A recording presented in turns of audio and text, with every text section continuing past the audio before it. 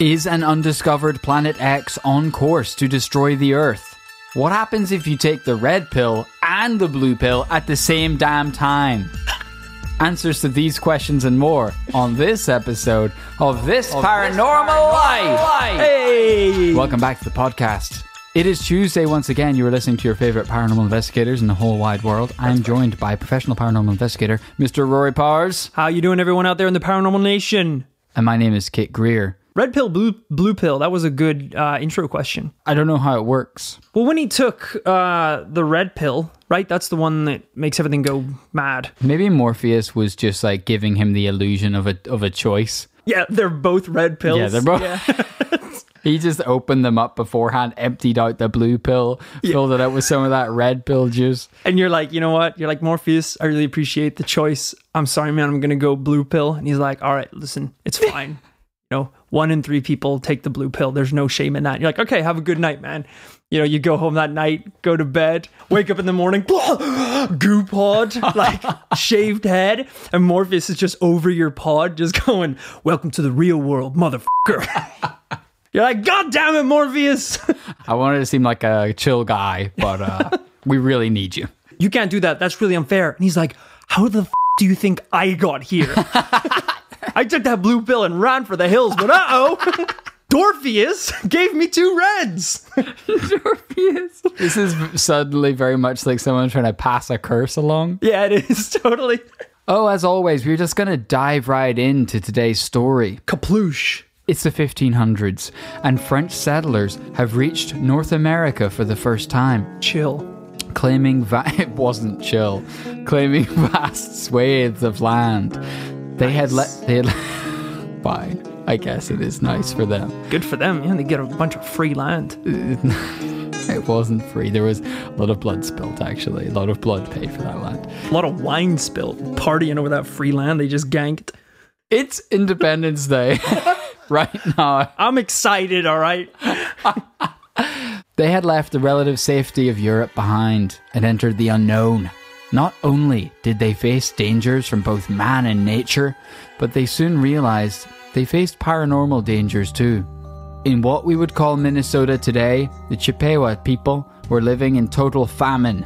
With no food, they risked certain death if they couldn't make it through winter. Except rather than hide and conserve their energy or forage for anything they could find, they gathered. They gathered on the edge. I thought you were going to say they gathered berries and nuts. No. They huddled together. They gathered on the edge of Lake Windigo. I f***ed it up already. They gathered on the edge of Lake Bigfoot. I wasn't supposed to tell you the goddamn premise. They gathered on the edge of Lake Windigo. I wonder what this one's about. Silence! Jesus Christ. Lake Windigo, near Star Island. Under the stars, they beat drums and danced backwards. They called this, and I apologize to any First Nations people out there who will critique my pronunciation, but something along the lines of Windingu Kanzimun. I assume this is their version of some sort of cha-cha slide. How very dare you. That's the dance of my people. How dare you, sir? I mean, if you want to be a oaf about it, then sure. You seem happy with that. Absolutely. It's an oral culture. It's a culture of song, of dance. That is the way that they express themselves. They didn't have TVs, movie cameras. Listen, the Ridley Scotts of the First Nations people, they were out there making the Alien 2 of dance moves. Via movement. Yes. That's pretty badass. I can respect that. They performed this dance for their own safety because they knew from generations and generations of living in the wilderness that out there was something worse than starvation, worse than death, a paranormal beast. Wow. The settlers could have thought these people were crazy, but they saw this same ritual across multiple regions of North America with all different tribes. In fact, one of the largest existing tribes of First Nations people, the Cree, also practiced this. Tribes spoke of the Wendigo, or the evil spirit that devours mankind. Right. Wendigo for short. So I assume these people, Similar to how some cultures have like a rain dance. This is their like battle dance. Yeah. Or their defense dance. Yeah, back off, Wendigo. Get Yeah. these sweet ass moves. Yeah. If you come at me, I'll slide to the left, slide to the right. Are you gonna try and get my legs? Crisscross, motherfucker. Crisscross. I like dance and I like combat. So the merging of those two activities is a big A+ in my book. It's like Mo Sislak's breakdancing for self-defense class in The That's right. Simpsons. This is why you are not. If some Wendigo is dissing your fly girl, you got to give him one of those.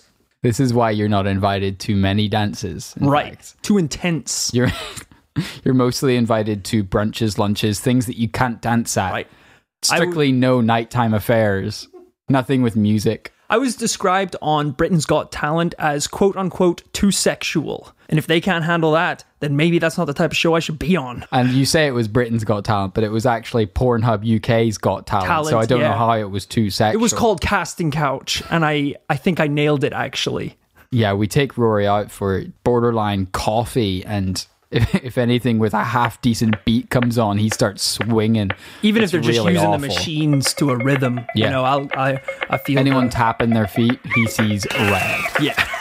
It's not so much as a dance as like a fury. Yeah. I just, you know, like any good danceman, Michael Jackson-esque, grab the nearest weapon and start flailing it around. You ever heard of the rhythm of the night? This is the rhythm of the fight.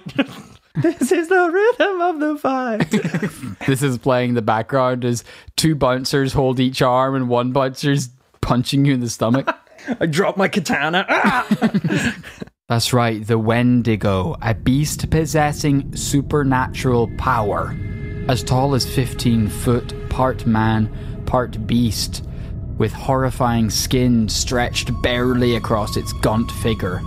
So bloodthirsty, it has eaten its own lips. Just teeth and skin remaining. It stalks its prey. It can mimic human voices to lead people into the dark. All it wants is human meat.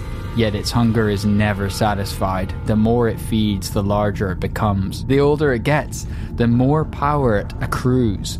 Ancient Wendigo are said to be able to control the weather itself, creating darkness during daytime. This is like when you're playing a game as a kid and you're all making up your own superheroes, and there's that one kid that gives himself every power, and he's like, yeah, I can control the weather, I eat humans, and as I get older, I grow stronger.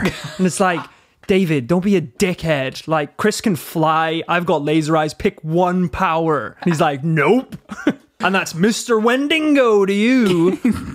One of the other kids is like, okay, I grab you by the lips and punch you in the face. No lips. Add them off already. No lips. I'm up already because I'm such a beast and I didn't feel it at all. You know that's the most weakly asthmatic kid as well. Yeah. I've also got my own freaking lake. That's Wendigo HQ. I would like to specify, it's actually... So they are scared of the Wendigo and they hang out at Windigo Lake. Right. Two very separate words. Unrelated. And it doesn't just stalk and kill. The Wendigo can infect the mind of an individual, causing them to suffer endless nightmares until they can no longer sleep and lose their sanity altogether. They say that it starts with smells that no one else notices.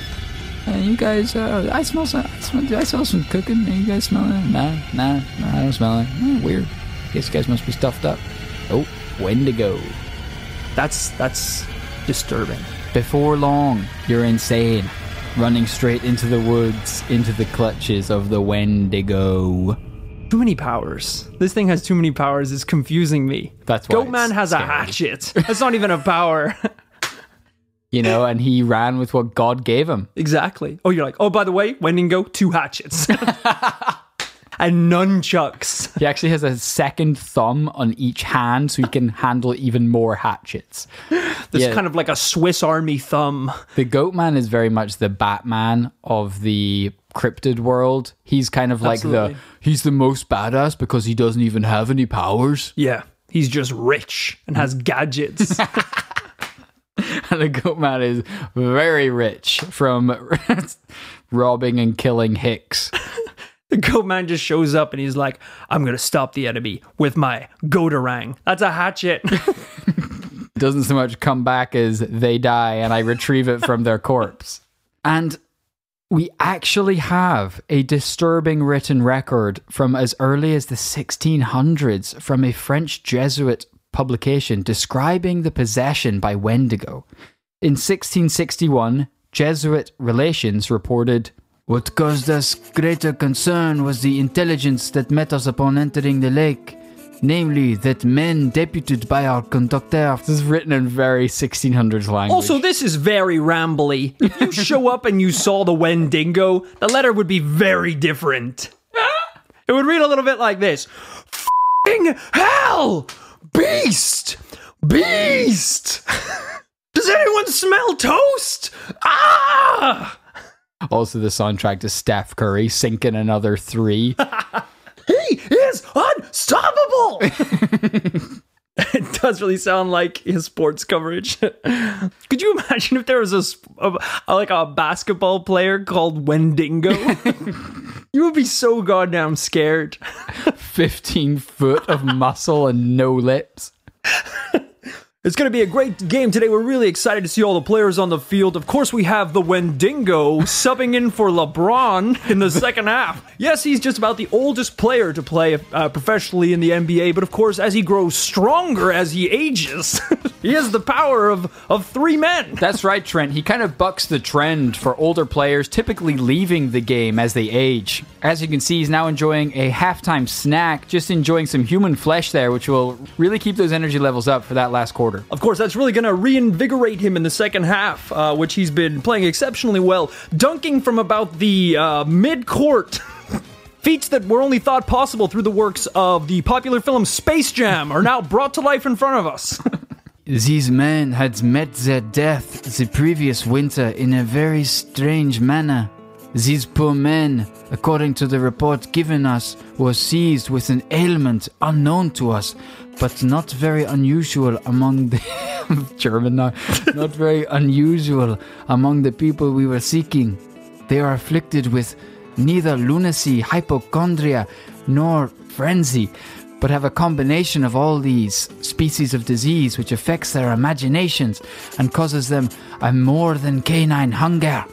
It makes them so ravenous for human flesh that they pounce upon women, children, and even upon men like veritable werewolves and devour them voraciously without being able to appease or glut their appetite, ever seeking fresh prey. And the more greedily, the more they eat. It's a lot of words to say that people have gone mad. Well, it got pretty hot and heavy around the middle there. I think they mentioned lunacy, hypochondria, and frenzy, ravenous for human flesh, pouncing upon women, children, and men, eating like werewolves, devouring them, completely unable to appease their appetite, ever seeking fresh prey, and eating more and more the more they eat. It's a damn good Friday. So needless to say, the colonization of North America was going swimmingly. Of course, just as planned. This was a Christian magazine, just to remind you. Now, of course, physical evidence going back to the 1600s is always going to be rare. But we do have this claw. I have the earliest known NBA records. We have a entire team of Wendigos dunking man, woman, and child through some very primitive nets. Like the f***ing Monstars. A whole team of Wendigos. Dude, if we do not start selling Wendigo jerseys, like that is a missed op right there. Imagine if this was like the untold history of like the Celtics. Yeah. They never mentioned that the team had its start as a team of cryptids. That would be incredible. I would love to see a team of cryptids play basketball. Wow. I mean, they'd be insane. Bigfoot on defense? They're all pretty big. Yeah, they're all very large. Spring-heeled Jack. Dunking it like he's got flubber on. Who would be the worst? Nessie. Dies immediately at the first whistle blow. 200 feet long dead sea beast onto a 100-foot court. I mean, it's a distraction tactic, I guess. Yeah, no evidence. However, one researcher on this topic looked at records since records began from Alberta and the surrounding provinces, and came across a curious photo from the late 1800s. I'm going to show this photo to you. Okay. Notice anything weird? No. Is there? I mean, so we're looking at a picture of two men here. I mean, they look weird because it's an old, creepy photo anyway. Right. It's one of those photos before smiles were invented. Right. No one knew how to smile yet. Very grim looking. Well, the gentleman on the left is holding some sort. Is that a chain or a? It is a chain, actually. Okay. Well, the gentleman that came across this wouldn't have necessarily thought it was that weird either. Except the caption or the information alongside this mentioned the murder and cannibalism of an entire family. Jesus. Which definitely sounds Wendigo-like, so he wanted to investigate further. It also explains the lack of smiles. Yes. That would be very inappropriate. And indeed, as it transpired, the most famous case in the history of Wendigo history is not about a 15-foot beast, but a Native American man named Swift Runner, or Kakisikuchin. Also perfect for the basketball team. Swift Runner and Spring-Heeled Jack going downtown.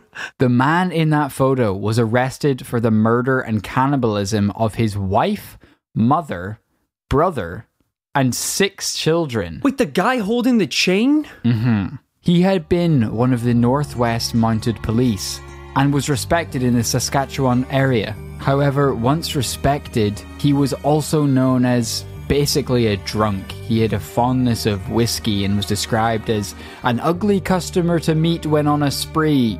A cannibal spree? Not yet. Right. Some called him the terror of the whole region, but bearing in mind at this point he's still a policeman, so that's the context here. Yeah. I mean, a policeman shouldn't be described that as makes the it terror worse, of the whole if region, anything. granted. Unless it's like a town of pirates or something. Eventually, he was basically excommunicated from his town and he moved into the woods with his wife, mother, brother, and 6 children. Right. And the police started to hear disturbing tales about him. One of the Cree chiefs, one of the tribes of North America, said that Swift Runner had become cannibal. And it wasn't long until Swift Runner turned himself into the police, but he told them that his wife had committed suicide and the rest of his family had died of starvation. But having heard these previous stories, the officers noticed that Swift Runner didn't actually look very starved himself. Right. Which is a bit of a giveaway. He was a 6'3" guy. If there's a lack of food there, he's going to start showing it. He's a tall guy, he's going to start going gaunt. He didn't look it. Absolutely. 6'3", though, he could probably dunk. No, irrelevant, but just, I'm drafting, so. Completely amoral, awful, disgusting to even bring up, but it is draft season. It is, yeah. You ever heard of the Fantasy League? Well, this is about as fantasy as it gets. I'm drafting cryptids. We need to start that like a fantasy league app where you can choose any man or beast, alive or dead, fictitious or real. That'd be so great. It's like on defense, I've got Lincoln because I trust them. Offense, I've got Anthrax, the drug. And my ref is Optimus Prime because he's a damn good leader. And also he can shoot missiles and shit. It's going to be great. Police were, of course, suspicious of this entire story, so they travelled with Swift Runner to his family's camp in the wilderness outside Saskatchewan, and they unfortunately did eventually find the remnants of his family by a campfire. Ugh. Piles of bones and remains scattered nearby. Some of the bones were hollowed out, even empty of marrow. Oh. So what are we saying? We're saying that this guy is the Wendigo? Basically, he's exhibiting very Wendigo-like behavior. Right. We haven't yet got to the bottom of what happened. Okay. He was sentenced to hanging, and this was actually the first legal hanging in Alberta. The first hanging in history in Alberta was of a alleged Wendigo. I mean, fair. That's a good reason to hang someone. In the courts, they had white settlers, they had First Nations people that could speak English. And so kind of running the gamut of the old tribal oral traditions and what they understood as Wendigo behavior. Right. And then the, I guess, like French settlers and English settlers who were just were like, this is just murder. Right. And we need to kill this person right away. I mean, they're both on the same page at least. They're kind of on the same page, Yeah. definitely. Swift Runner was given the option to spend the night before his execution with a priest, but he said, "The white man has ruined me. I don't think their god would amount to much." Plus, I'm not that hungry. Yeah, the priest was probably relieved. Yeah, he's That- like, thank shit. Good evening, Father. Yeah, let's see where we are tonight. Oh, nice gentleman down the block here. Swift Runner. Oh, he sounds like a nice guy. Athletic. That's how he's healthy. In for multiple cannibalism. Anyway, so you're just third cell on the right. Yeah, cannibal.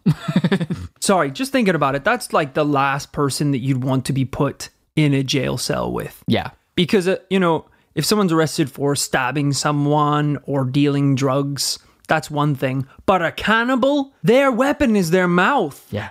They can commit their crime again with you in that room. And if they're a little cannibal, like a little child cannibal, you could probably just do that thing like in the movies. You put your hand on the forehead, keep them like they're swinging their little claws at you. Yeah. But you're just keeping them back. He could probably keep that up for a few hours. But this guy's 6'3", And he's a swifty ass runner. he's a swift runner. He's and got a Jordan policeman. Ayers on. I don't know why they didn't Don't take him know off about him. that, but He's a goddamn cop, so he's fast. What are you, like a chubby little priest? You don't stand a chance. They just put a little piggy in there, basically. They lock the door. The second that happens, he's going at you. You managed to jab your Bible in between his jaws just to keep that thing from slamming shut on your friggin' head. I mean, can you Chucking holy water in his eyes, trying to get him off. imagine the disappointment whenever you're faced with certain death, and then your cross and holy water, they don't burn anyone. They don't defend as well as they do in the movies. Yeah, because then the whole thing is like, then in the mornings, they're like, oh, is everything okay? It's like, no, I had to kill him. You're like, the cross didn't work. The water didn't work. It's like, that was a test. And that's because the power of God is inside of you. Or the executioner's like, all I know is someone in this cell is going to die today. You're coming with me. The worst judicial system ever. They find the prisoner dead in the morning and they're like, there's been a murder. It's like, you were literally going to kill him. The execution had been ordered to take place at 7:30 a.m. on December 20th, 1879. But right before the execution was supposed to take place, it turned out that the hangman forgot to bring straps to bind Swift Runner's arms down. Okay. As the hangman and the sheriff and everyone rushed and scrambled to get the thing ready, Swift Runner was sat down, apparently joking, snacking and chatting with a noose hanging around his neck, and he said, "I could kill myself with a tomahawk and save the hangman further trouble." That's a pretty badass thing to say, though, to Pretty be fair. wild. Yeah. I mean, that didn't really have any implication for the story. I just thought it was a cool story. It's a pretty cool line, yeah. On that day, he was executed by hanging.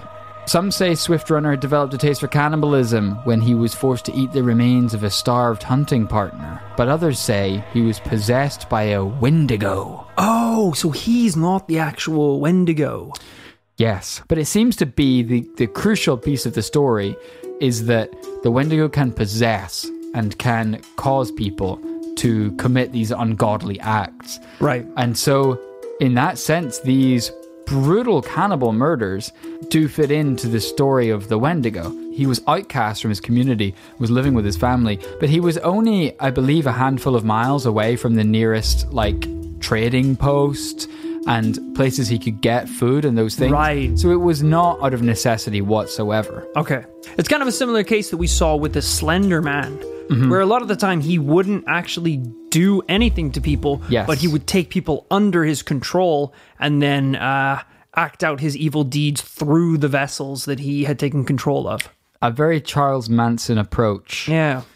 But for the longest time, these tribes were used to handling Wendigo problems in their own way. And it was only, like we see in this case, with the arrival of policing, did these murders actually enter history. I love it that the police have set up their communities here. It's now a lawful society.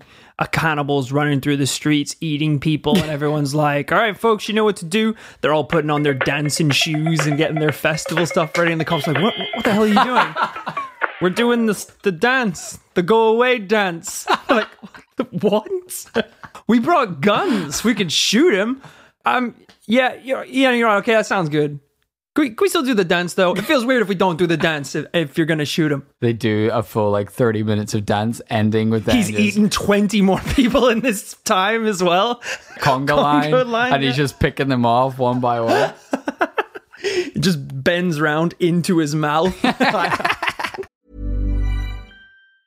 Quality sleep is essential. That's why the Sleep Number Smart Bed is designed for your ever-evolving sleep needs. Need a bed that's firmer or softer on either side? Helps you sleep at a comfortable temperature? Sleep Number Smart Beds let you individualize your comfort, so you sleep better together. JD Power ranks Sleep Number number 1 in customer satisfaction with mattresses purchased in-store. And now, save 50% on the Sleep Number Limited Edition Smart Bed for a limited time. For JD Power 2023 award information, visit jdpower.com/awards. Only at a Sleep Number store or sleepnumber.com. Ryan Reynolds here from Mint Mobile. With the price of just about everything going up during inflation, we thought we'd bring our prices down.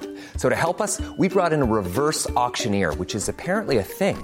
Mint Mobile Unlimited Premium Wireless. How to get 30, 30, bit to get 30, bit to get 20, 20, 20, bit to get 20, 20, bit to get 15, 15, 15, 15, just $15 a month? Sold! Give it a try at mintmobile.com/switch. $45 up front for 3 months plus taxes and fees. Promo rate for new customers for limited time. Unlimited more than 40 gigabytes per month. Slows full terms at mintmobile.com.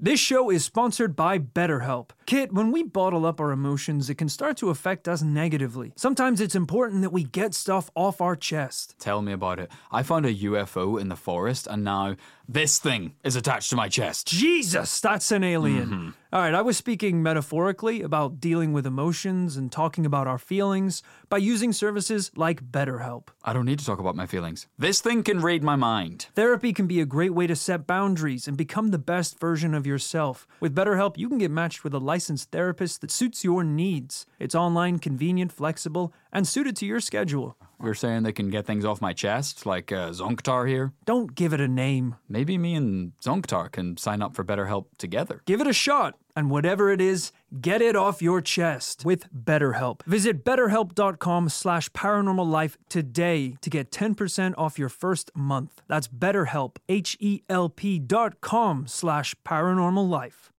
One OG Cree chief and his brother were arrested in Canada in 1907 for the murder of 14 people. They claimed that they were Wendigo hunters and that the people they'd killed were all either Wendigos or on the verge of becoming Wendigos.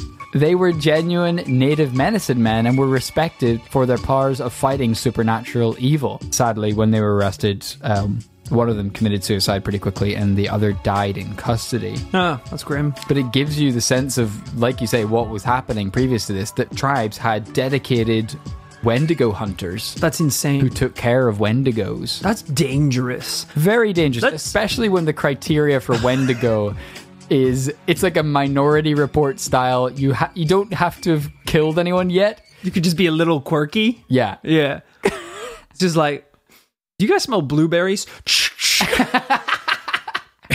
It's better if we do this early. It's kind of scary. It's a lot like we saw with the Bloody Mary case and the even the Salem witch trials. You're looking at these small, very highly religious, guarded and isolated communities. Yeah. That getting a bit stir crazy. Rumors spread, legends are told, stories get passed around the town, and then people take things way too far. Yeah. And that's what it sounds like is happening. A lot like these witch trials. We're hearing about Wendigo trials.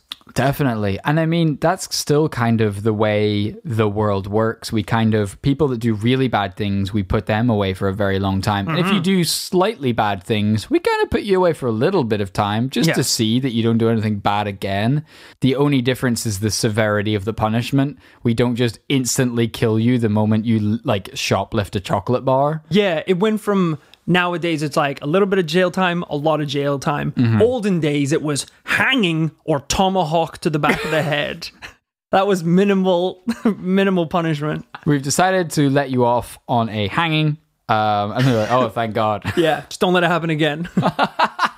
Being somehow possessed by a Wendigo or being a Wendigo was a type of condition. And this would come out in the form of rage, insanity, and ultimately, if it went unchecked, cannibalism. Whilst it's pretty believable that this was part of kind of a First Nations people's history, maybe the craziest thing is that it entered kind of the lexicon and the lives of people in the modern age as well. There were multiple cannibal scares as a result of this in the 19th and 20th century. Wendigo incidents were reported in newspapers in Canada throughout the 1890s and early 1900s. For example, in 1897, 2 women were brought to a missionary for treatment after one of them had a dream of her brother offering her human flesh to eat. Both of them became sick afterwards and were believed to be Wendigos, like undergoing transformation into Wendigodom. Yeah. In 1899, 2 men were arrested and put on trial for murdering a man who had been possessed by a Wendigo. The afflicted man had apparently asked them to kill him before he killed them, and they had done so. Then they asked them to take his wallet and his freaking car because he knows he won't need them as a Wendigo. This sounds like if you killed anyone in the late 18th century, this was just a viable excuse to kind of get you off the hook. You know, you go to work one day and you're like, you know what, I don't like Dan. Dan's a bit of an ass. He's rude to me in the elevator. And this is very real because you work very closely with Dan. You know, he's rude to me. He always makes fun of me in meetings and stuff. Okay, that's not a nice thing to do. I'm going to kill him and say he's a Wendigo. Apparently that's fine. Yeah, in 1899, maybe. Right. And now? What would they say now? Bad. Right. Bad, wrong, don't do it. Okay. What if I already done it? Hypothetically. Really? Yeah. Just a hypothetical. Hypothetically speaking. Okay. Your clothes have blood on them. Yep. That's not yours. Dan's. Really? That's Adam's. He was mean to me in the toilet. He pissed on my shoes by accident. He was the last person to tell me I couldn't kill Dan. AKA not believing me. Little Wendigo ass. I go to court and the judge just like, there's no point in having a trial at all. You clearly murdered them. There is CCTV footage. And like under my breath, I don't know, there's like a mic plugged in. You little Wendigo asshole. I'm going to kill you so hard, Judge. We can all hear you. Super loud and breathy. You little Wendigo piece of shit. You just wait till I'm out of these cuffs and get a tomahawk. Absolutely no remorse. You're never getting out. I'm sorry, all right? I didn't mean to kill them. Or I didn't kill them. Defense lawyer comes over to console you and you try to take a swipe at him. Y'all assholes better start dancing because you got a Wendigo in the courtroom right now. So you're a Wendigo? I don't know anymore. So basically, we were left with this confusing situation at the turn of the century where it kind of summed up the culture clash of the old world and the new world, that people were being killed and eaten by Wendigos, but simultaneously, people were being prosecuted for murdering those Wendigos who had done crimes. Right, okay. Kind of the old-style Wendigo hunters became vigilantes and were prosecuted, I guess. Another great This Paranormal Life episode involving renegade vigilante hunters. Which we couldn't support more people. Exactly. There's nothing more badass than that. This more or less brings us to the end of the evidence portion of the Wendigo tales. What do you make of this case so far? I think it's really interesting. Obviously, any case set in this time period is going to be difficult. We've tackled previous cases around this time, and always in the evidence section, it's a little light. You know, little brief, little short. But does that mean it is definitely not true? Of course not. There's a grain of truth in everything. No smoke without fire. You believe it, it's real. The catchphrase to the commune. Such a jump. I think this is a tough one because on the one hand, we have the creature that you introduced at the start, which is, you know, this beast that's been told to be the Wendigo. Yeah, 15 foot tall. Exactly. This I can wrap my heads around. You know, you got these old civilizations, these old tribes, and they have all these stories about creatures that live in the woods. And it's almost a method or a way of encapsulating a bad part of humanity. Right. There's a man in the woods. He likes to eat people. How do you dress that up? How do you tell people about it? You're going to tell them, hey, Kevin eats humans. Or are you going to say, Kevin the Swiftfoot is a creature known as a Wendigo. You know, it's a more colorful way of telling the story as it's passed down from group to group. And I think that's probably what's going on in the case of the Beast. Yeah. Now, people being, I don't know, taken over, possessed, almost zombie-like, that's a whole different story. I'm interested to see what you think about that. It definitely seems convenient that there are not more sightings of the Wendigo. It definitely seems convenient that the Wendigo largely possesses people rather than carrying out the dirty work himself. Of course. I did try to find more research on sightings of Wendigos, and there are not many, not from back in the day, although it was an oral tradition, so it's hard to trace. I did find one on Reddit. Title: I saw the Wendigo when I was 12. I'm excited. I was walking home with my parents after a long day at the zoo. It was midwinter, and there was heavy snow all over the ground. I saw large footprints in the snow, shaped like those of a large bird. The only difference was the left toe was lifted off the ground. I pointed this out to my parents, but they said it was probably just someone in a dinosaur costume having a prank. A snowstorm broke out 20 minutes after we set out, and I said to my parents, "We should be moving. This could be dangerous." My parents agreed. That's a piss take. No 12-year-old boy would say any of this. We took shelter in a subway. Mother, father, winter is coming. We must seek refuge. No one talks like this. My dad eventually went out to see if it was safe. We heard a low reptilian growl and the sound of a bone snapping. Papa! Papa!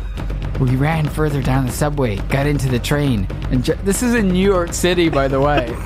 New York City in like 2005. God. we jumped out at the next station, which was very near our house. Sorry, they left Dad. We shut the door, locked it. I went straight to my bedroom. I shut the door, and just in case, I closed the blinds and barricaded the door. Only something supernaturally strong could push that, right? I was terribly wrong when I thought. I heard the front door smashing open and my mother screaming. It followed them from the subway? It took the goddamn L train across town. It cramped up little beast. Put his little ticket in the turnstile. Whatever just attacked my mom pushed my door open with ease. Then I realized I had made a stupid mistake. I'd only used light objects to barricade the door. The creature in front of me had armor on its head resembling a deer skull with a crack on its snout. Its yellow eyes with slit pupils stared at me, and I stared back. Its fur was stained with blood, and I saw it holding an arm I recognized as my own father's. Off. The creature's gray figure began to move towards me. Without thinking, I grabbed a box and threw it at the creature. It fell backwards. I realized I had the upper hand. No, you don't. I took the curtain rail off the wall and charged at the creature. I kicked a box onto its head, disorienting it temporarily. When it regained full control of its body, I had already thrust the rail into its underbelly. The creature growled in anger, but eventually went into what appeared to be a permanent state of unconsciousness. I ran downstairs to check my mom. I was relieved when she turned out to be okay. We both went upstairs. We both went upstairs to check the creature, but it had vanished. So, that's the story. I'm gonna relax now and try to forget that incident. I love that it starts off with him just being like I'm gonna try and recall what I saw that day. It's like your dad died. Like either this did or it didn't happen. You knocked out a beast. Like you didn't forget this happens. I love how Freudian this is about his dad getting killed by this beast, but his mum being fine. He gets to live forever, just him and his mum. And I actually save my mum, and she loves me because I'm the best boy ever. I'm actually the man of the house after that, because I killed the beast. Cool. Very convincing. So that's one sighting of the Wendigo, but unfortunately after that there's very little sightings of the Wendigo. It is all possessions, all cannibal murders throughout history. Right. As always on this podcast, we do have to come to a decision as to whether the tale of the Wendigo is paranormal or not. If you have to make that decision, Rory, what are you thinking? Well, the story about a beast living in the woods, giant, grows stronger as it ages, and can manipulate people, eat human flesh, has no lips, that is definitely paranormal. Unfortunately, that is the part of the story that I believe is untrue. Now, the other aspect is humans out in the woods eating and murdering each other. That's definitely the part that I believe has and continues to happen. Right. But that is the part that I also think is unfortunately not paranormal. So I think this week, in terms of the Wendigo, Lake Wendigo, and all the Wendigados, it is going to be a no for me this week, unfortunately. Even if we scrap the whole Wendigo physical beast, there is definitely a bizarre and creepy tale there of people seemingly with no motivation whatsoever going completely insane. And the fact that this is journaled in newspapers and magazines throughout history for hundreds of years is very disturbing. This even entered sort of medical dictionaries for a time, Wendigo psychosis. Jesus Christ. But as you say, the definition of Wendigo psychosis entered the dictionary. The Wendigo beast didn't enter the encyclopedia. Right, that that's was just the never term discovered. used. Okay. And I think from that perspective, I agree, it's going to be a no on the case of the Wendigo. Damn, unfortunately, that's a double no. We're hitting another bit of a no dry spell, or a yes dry spell. Yeah. Unfortunately. I think I'll have to do something about that. Which is very, contrary to the "you believe it, it's real" motto of the paranormal cult. Yeah, when push comes to shove, we're a lot more conservative with that motto. Yeah, commune as well. I realize I said the C word earlier. Oh, sorry. And it is definitely not a cult. Yes. No, couldn't be more clear about that. And I'm sorry I didn't flag that up when I heard you the first time around. Unless you believe it's a cult. No, and it's real. Whoa. If you have any of your own thoughts on the case of the Wendigo, you can send those to thisparanormallifepodcast@gmail.com. Absolutely love that story. We've had a bunch of suggestions for doing the Wendigo, so thank you very much to Alexandra M, Joshua C, Ben S, Nicholas J O, Joseph W, Shabazz S, Andy M, and there's probably more missing, so I apologize, but thank you very much for everyone flagging up that hyper important case. As always, guys, remember we have socials you can catch up with us on. We're at twitter.com/thisparalife, facebook.com/thisParanormalLife. There's a secret society. There's a lot of planning going on in there for the commune. We're at sort of the last stages before launching at this point. Exactly. The doors are almost open. It's like that bit, where in Willy Wonka, when the chocolate factory is going to be open for the first time in like a billion years, and Mr. Wonka himself comes out, but you know how he does that like pratfall where he like does the fake roll and then he's totally fine. Like you'll come out with a little walking stick, right, then like do a tumble roll, pull out a crossbow, shoot Bigfoot, and Bigfoot drops dead, and then I take off the mask and it's me, and we're like, welcome to the paranormal cult commune. Shit. Yeah, not really a cult. I'm gonna edit. We've said it so many times. I'm gonna edit out. I really am. It's because it's getting like a f***ing joke at this point. Being really bad. I feel like this is gonna come back to bite us in court. The inevitable court date. It's like, yeah, you guys are obviously running a cult. You've said it a number of times in the podcast.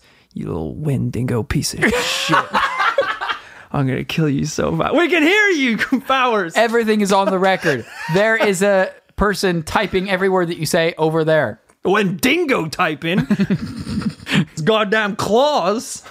If you want to support the podcast, you can do so on Patreon. That's right. We do not run advertisements on the pod. So the best way to support us is at patreon.com/thisParanormalLife, where from $2 a month, you can get the research notes of every case, including the Wendigo case. Exactly. From $5, you can get bonus episodes. And above that, we have merchandise, other things. Because you know what, guys?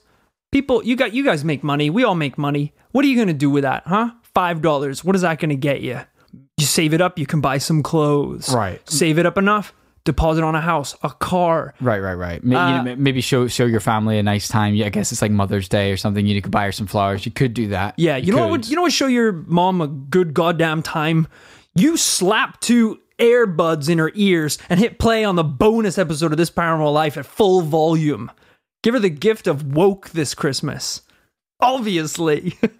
Why waste your money on material objects when you could get knowledge, borderline facts? And also on that note, as we mentioned in a previous podcast, the t-shirts that we have at the $20, the Praise Rash shirts, are ending their limited time. We've actually had a cool push of people trying to get shirts before they run out. So this is going to be the final reminder. If you do want a Praise Rash shirt, pick them up now because they're going and almost gone. The end of every podcast, we like to take the time to thank the people who support us on Patreon by shouting them out right here in the podcast. It's that time again. Here we are. Let's go. Thank you to Lex Kratzer. Lex, please don't cast a hex on us here, because with the last name like that, you sound like you're from another goddamn planet and probably have some sort of supernatural hexing ability. But we appreciate the support, whatever planet you're from. So thank you very much indeed. And I can see you have paid here in some sort of quantum crypto technology, so I appreciate that. Thank you very much to Jorge Palma. He actually submitted the idea for the Denver International Airport story. That was a great bonus episode, and he's got us in the palma, his hands. Oh! That's right. We are your humble servants, and we accept any crumbs that fall off your kingly table, sir. You gonna rap this next one? This guy's got a pretty good rap name. Thank you so much to Dr. Bustos. You thought I was going to be able to drop in as soon as that info landed? Dr. what? Bustos. Bustos? Has he got a medical degree, an MD ship? Much in the same way that Dr. Dre has? Is it some sort of rap? Yeah, like a rap doctorate title. At the very least, I hope he has a bus pass for transport. Jesus Christ. Well, either way, sir, we assume that you are a doctor in your own right. Right. And we appreciate your scholarly input into this paranormal life, and we will be asking you to field probably many, many medical questions that are life and death, because when the commune gets firing, we'll need doctors on hand. Absolutely. For what we've got planned. Yeah. Thank you to Julia Rose Wenger. Julia, did you go to schoolia? Because you are smart enough to know a good podcast when you listen to one. That's why you chose This Paranormal Life, and we sure as hell appreciate it. Here's a rose. And we're, every name. Thank you to Noah Shreve. I know a guy named Shreve. He's a solid dude. I do now. Thank you, Noah Shreve, for your donation. And I know a lot of people think about donating to this Patreon, and you actually had the balls to go through with it. So I don't just know a Shreve, I know a goddamn beast.